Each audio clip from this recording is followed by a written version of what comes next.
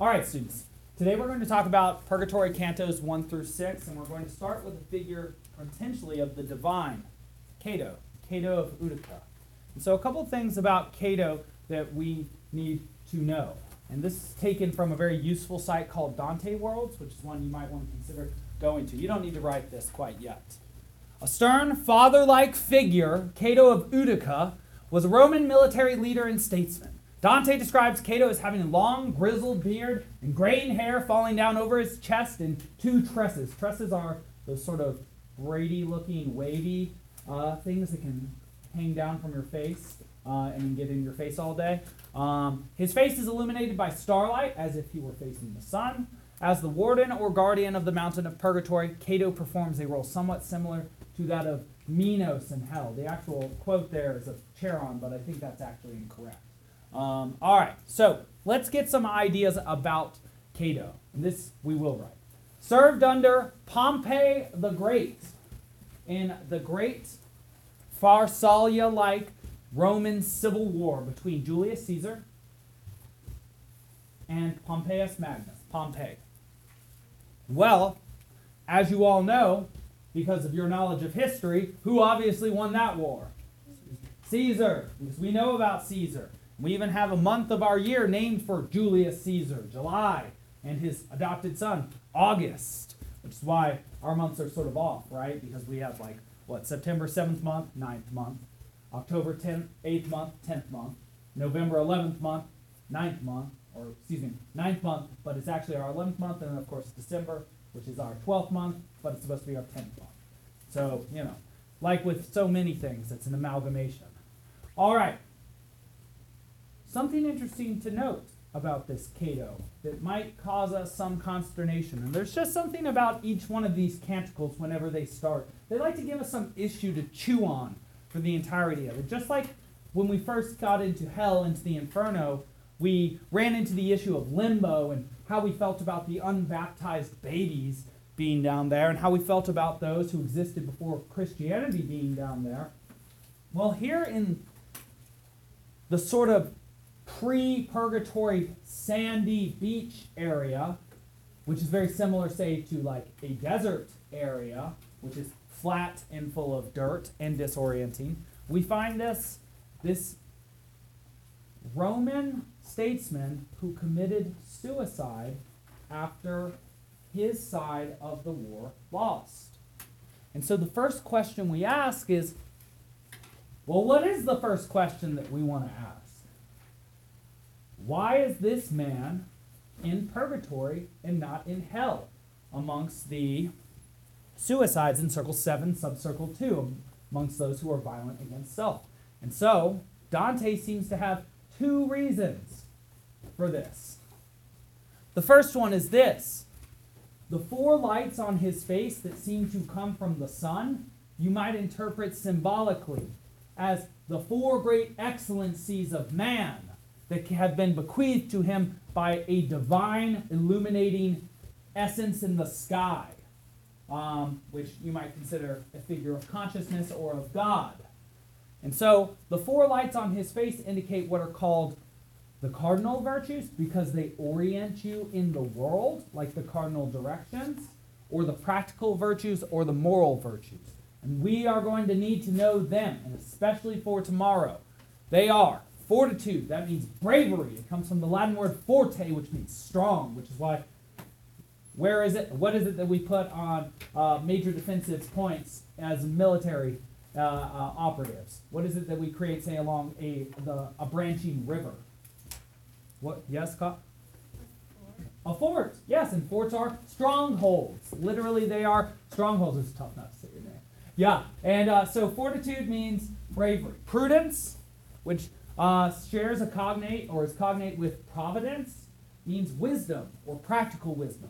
You are prudent if you know how to act in a specific situation. So if you're taking notes right now, being quiet, being attentive, you're being very prudent. If you're on the volleyball court like W back there, maybe that's how I'll refer to you, and you're slamming a ball into your opponent's face after spiking it on them because they shouldn't have been near the net against you, well, then you're being pretty prudent.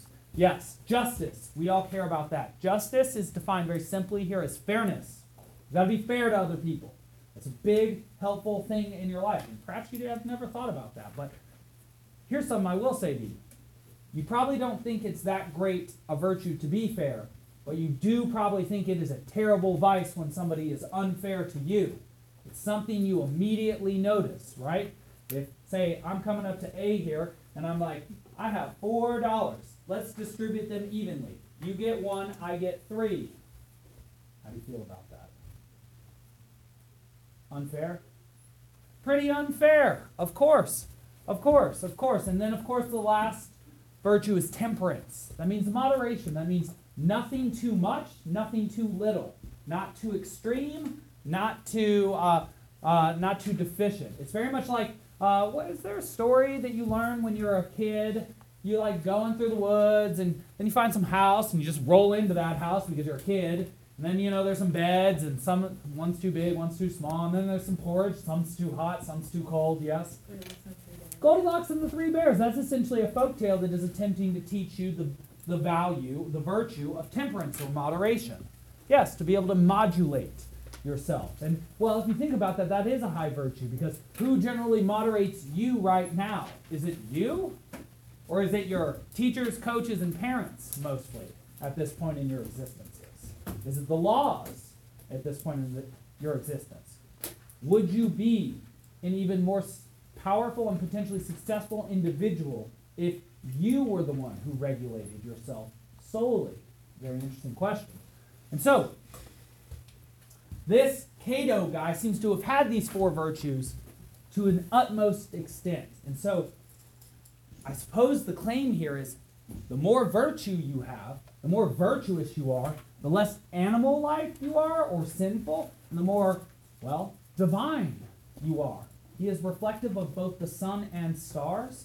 Well, the sun and stars are celestial objects that give light to the night sky.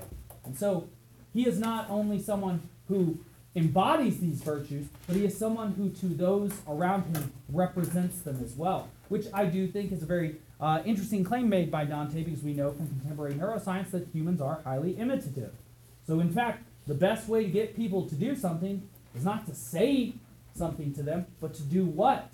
So that they will imitate it. Be an example. Embody it. Do it yourself. Walk the walk if you want people to talk the talk. Very good.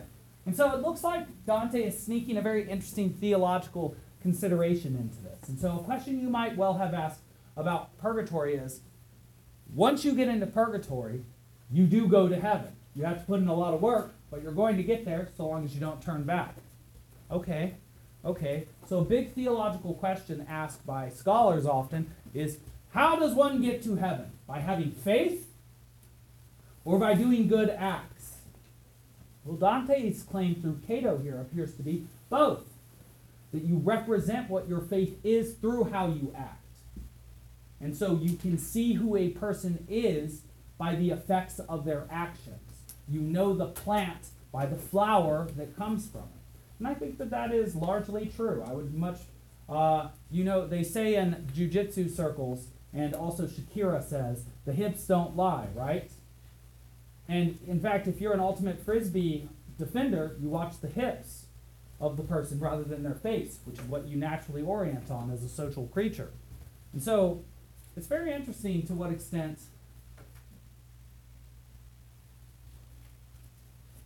one's words and one's actions are even aligned. I would highly recommend look to the actions of people if you want to understand who they actually are.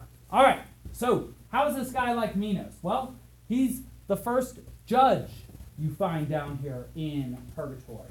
And just as Minos was a judge, so is this man a judge. One interesting thing I'll note that is different is that what was something unique, odd, weird about Minos?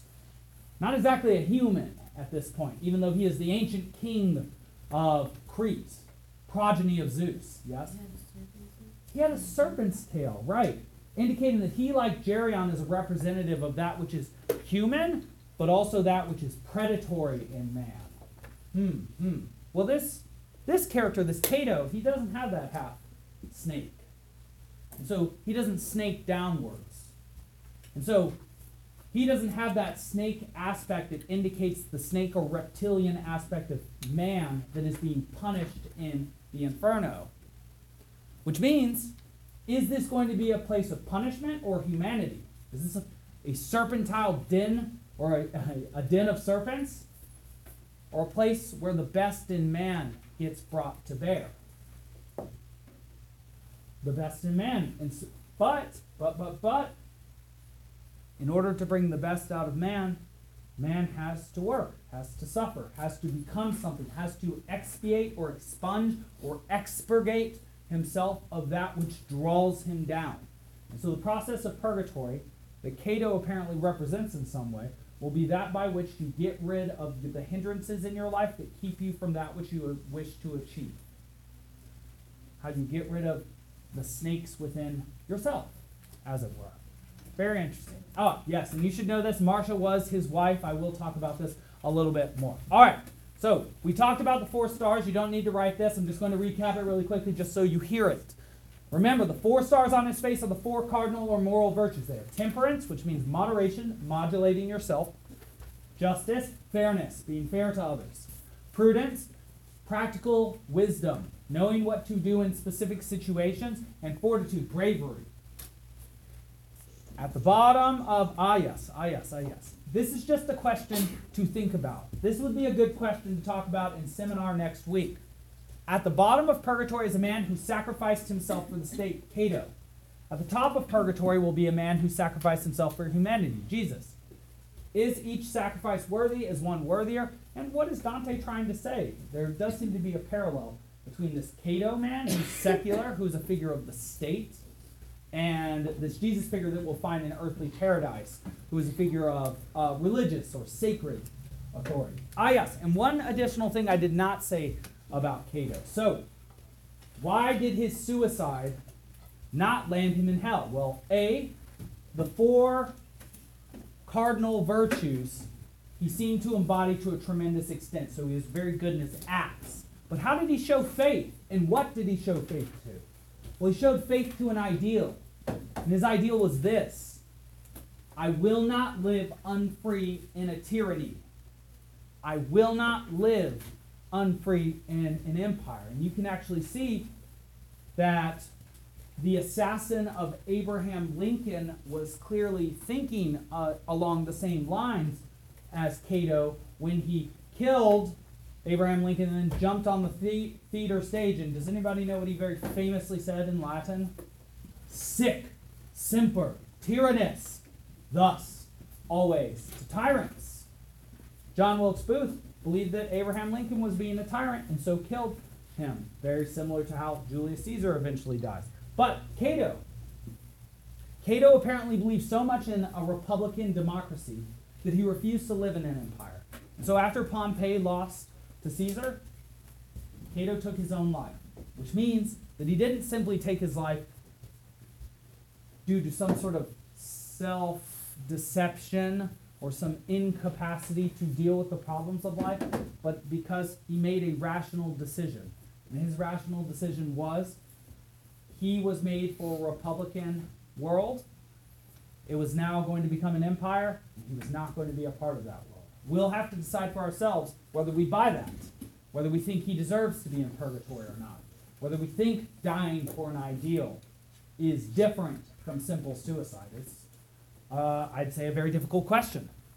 All right, and then here's the final command of Cato after we first talked to him. He's a fairly stern figure, and he's going to show back up when we're having fun and trying to sing around, and he's going to say, you kids need to stop wasting time on your iPods and get up this mountain. He's very much like, get off my lawn, old man.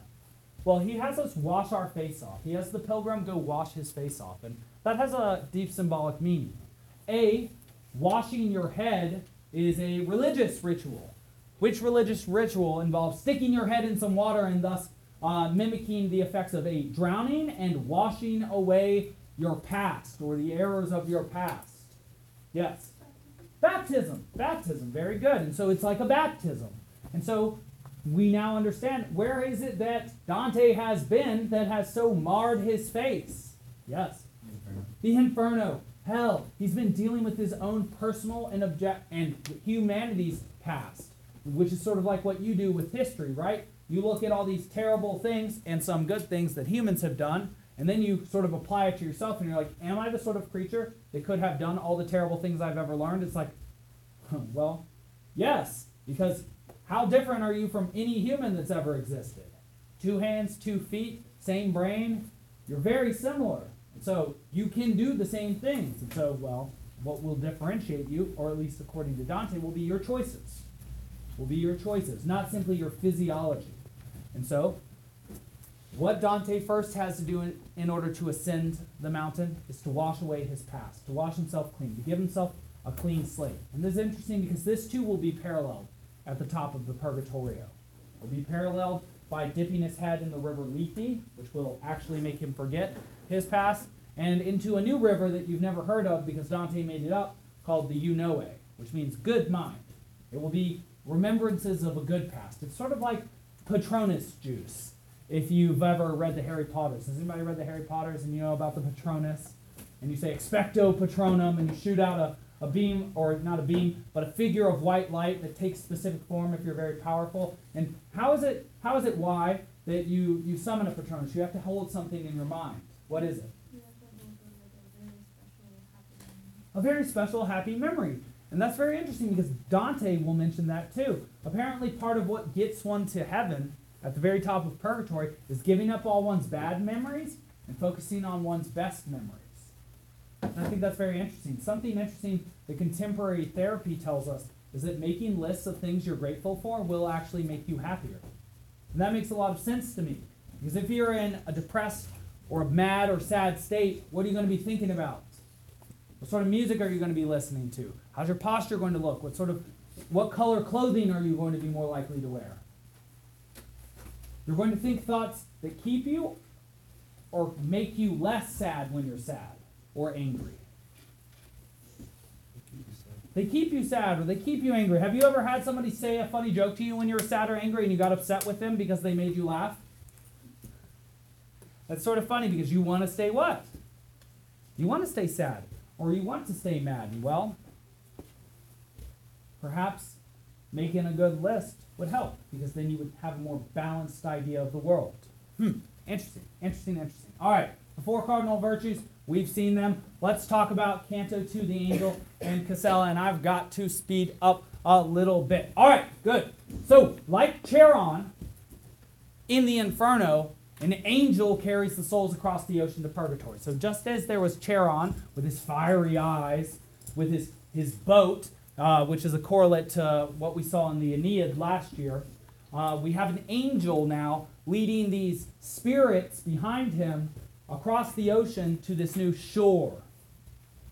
And this seems to be opposite from Charon. Rather than a bad experience, because you're going to the place of sorrow, to the place of eternal damnation, abandon all hope, ye who enter. Well, no, not here, not in the Purgatorio. Now we're singing.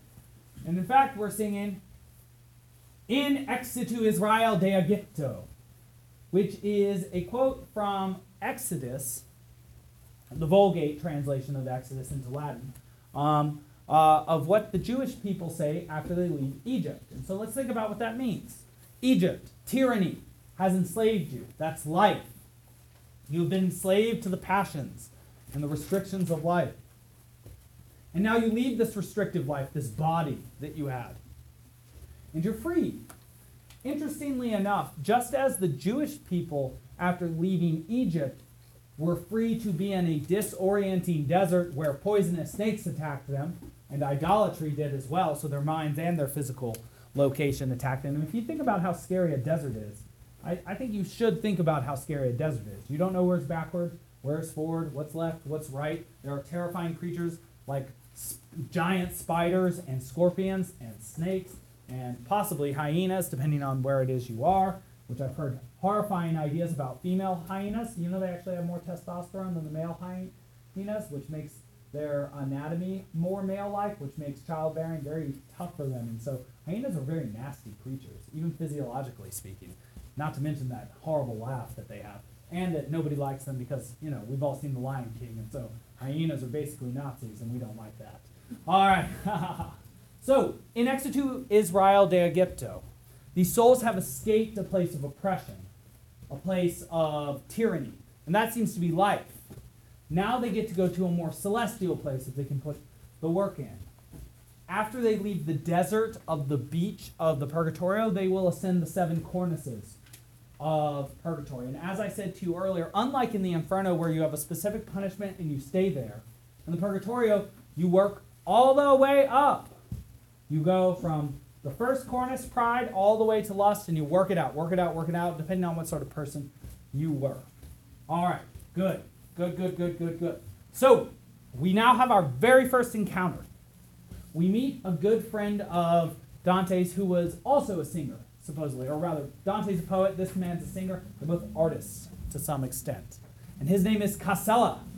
And in fact, very interestingly, Dante tries to hug him 3 times, but finds that he can't because he has no body. Who does this remind us of from the Odyssey? Yes? Odysseus and Anticlea, his mother. Who does this remind us of? There are 2 people in the Aeneid. Yes? Aeneas and his wife Creusa after book 2, or at the end of book 2 when sadly she dies. Makes me tear up just thinking about that sort of thing. Who else? He tried to hug someone else. It makes perfect sense. Is in book 6 in the underworld. Yes? His father. He tries to hug him as well. But can you hug a memory? No. That's why it's not so fun to try and live in the past. Anybody love you in the past? Anybody from the past love you now, I suppose you might say. Do your memories actively love you? No. No, but you might love them, but that's a one-way street. Good. Okay, Dante then asks Casella to sing for him again.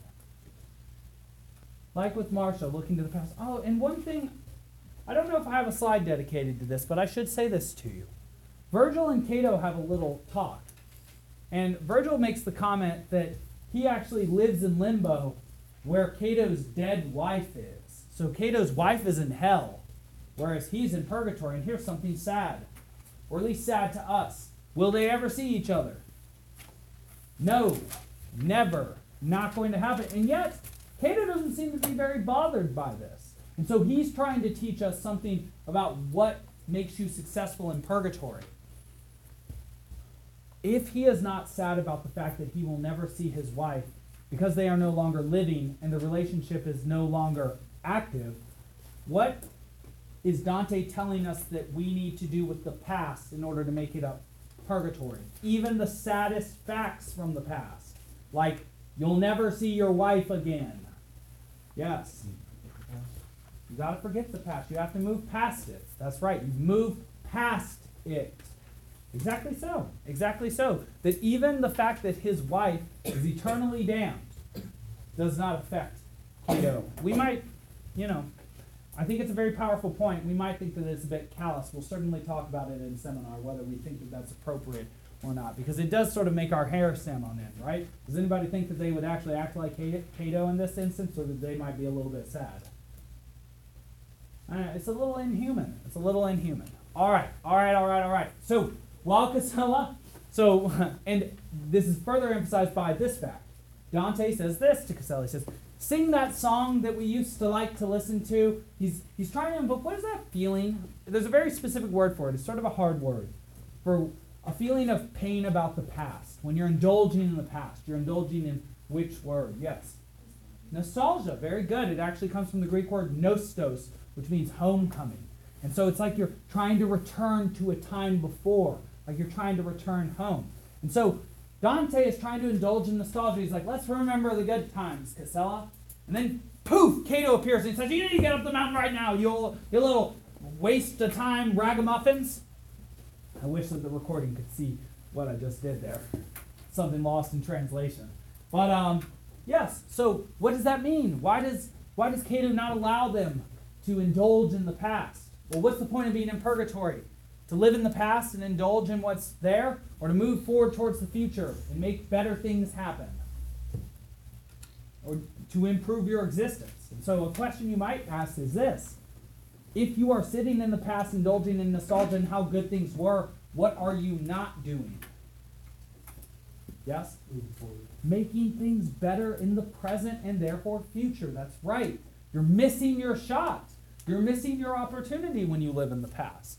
And so, well, I suppose the present is the best place to be. All right, Canto 3, let's talk about Manfred. Manfred's going to really test us, I think.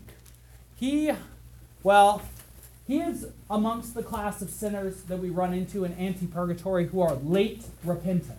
You need to know this idea. Late repentant means he did not repent of his sin until the end of his life, which means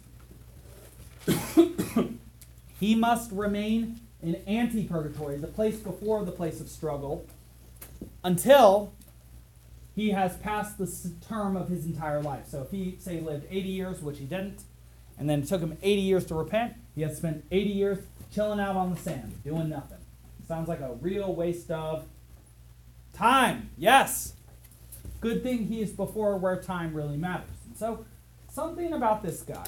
I'm just going to tell you what he did to repent, and then I'm going to tell you what he did during his life, and then you can tell me whether you think this purgatory place is fair. You remember how Francesca got thrown into hell just for sort of hooking up with her, hooking up with her husband's brother?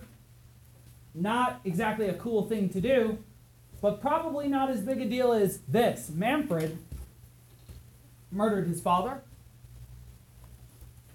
his half-brother, his two nephews, and then tried to assassinate the heir to the throne, his nephew Conradin.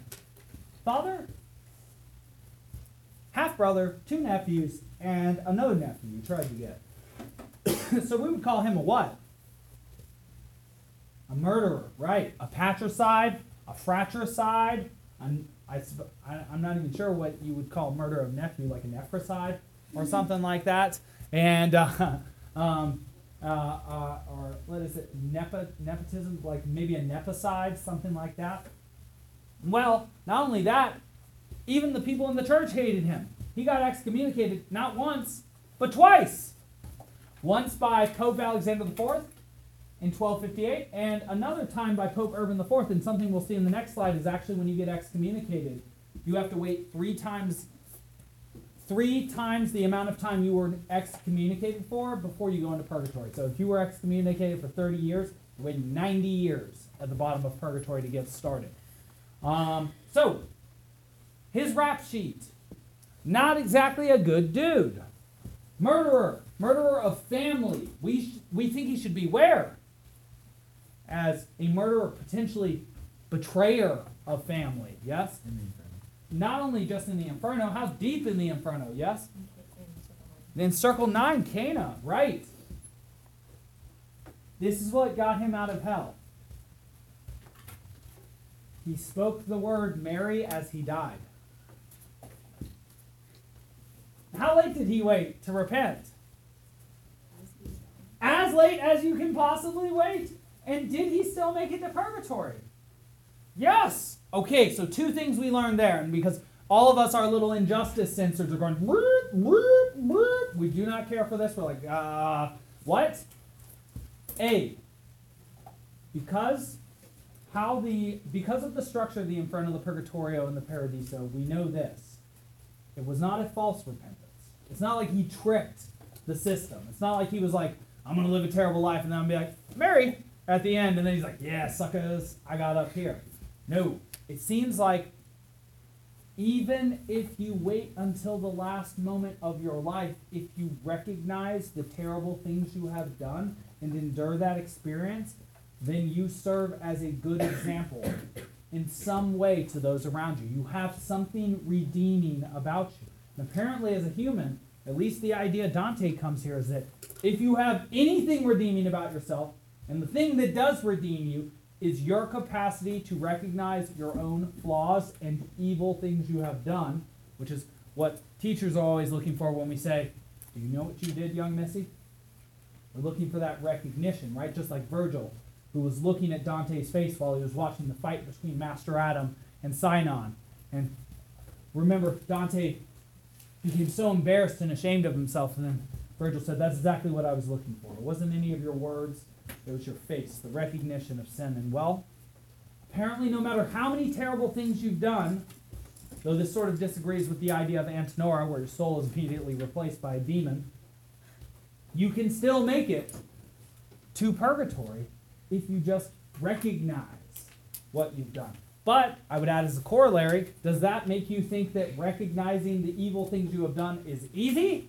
Or potentially the hardest thing a human can do? Potentially the hardest thing. Potentially the hardest thing a human can do, because then you have to recognize that you have what in yourself? That nobody wants in themselves. Evil. Evil, that's right. You got the snake isn't just on the tree, but that the snake is on the tree that is you. Which you might imagine is the sort of conscious intellect which is capable of evil that is built out of your spinal cord or nervous system. Which is interesting. All right. Okay, just know this. Just as I said, excommunication in purgatory. This is something you'll need to know for tomorrow. The excommunicates, Manfred informs Dante, must wait in ante-purgatory 30 times the length of their period of excommunication. Okay, so excuse me, actually I did some bad math earlier. I said 30 times 3, it would actually be 30 times 30, so 900 years. If you're excommunicated for 30 years during your life, well, what's 30 times 30? It's not 90 like I had said, it's 900. And that's quite a bit of time. In fact, we'll see that some of the sinners in purgatory spend quite a bit of time suffering. Statius will spend something like 500 years amongst one group, the slothful, I think, and then 400 years with the prodigal. It might be reversed. It's reversed, I think. All right. Next concept you need to know. Prayers. I thought a lot about this, and it's weird. Apparently, when the living pray for you when you're in purgatory, that speeds you up the purgatorio. And often students think, that's pretty unfair. And so that makes me think, well, what does it mean, prayer?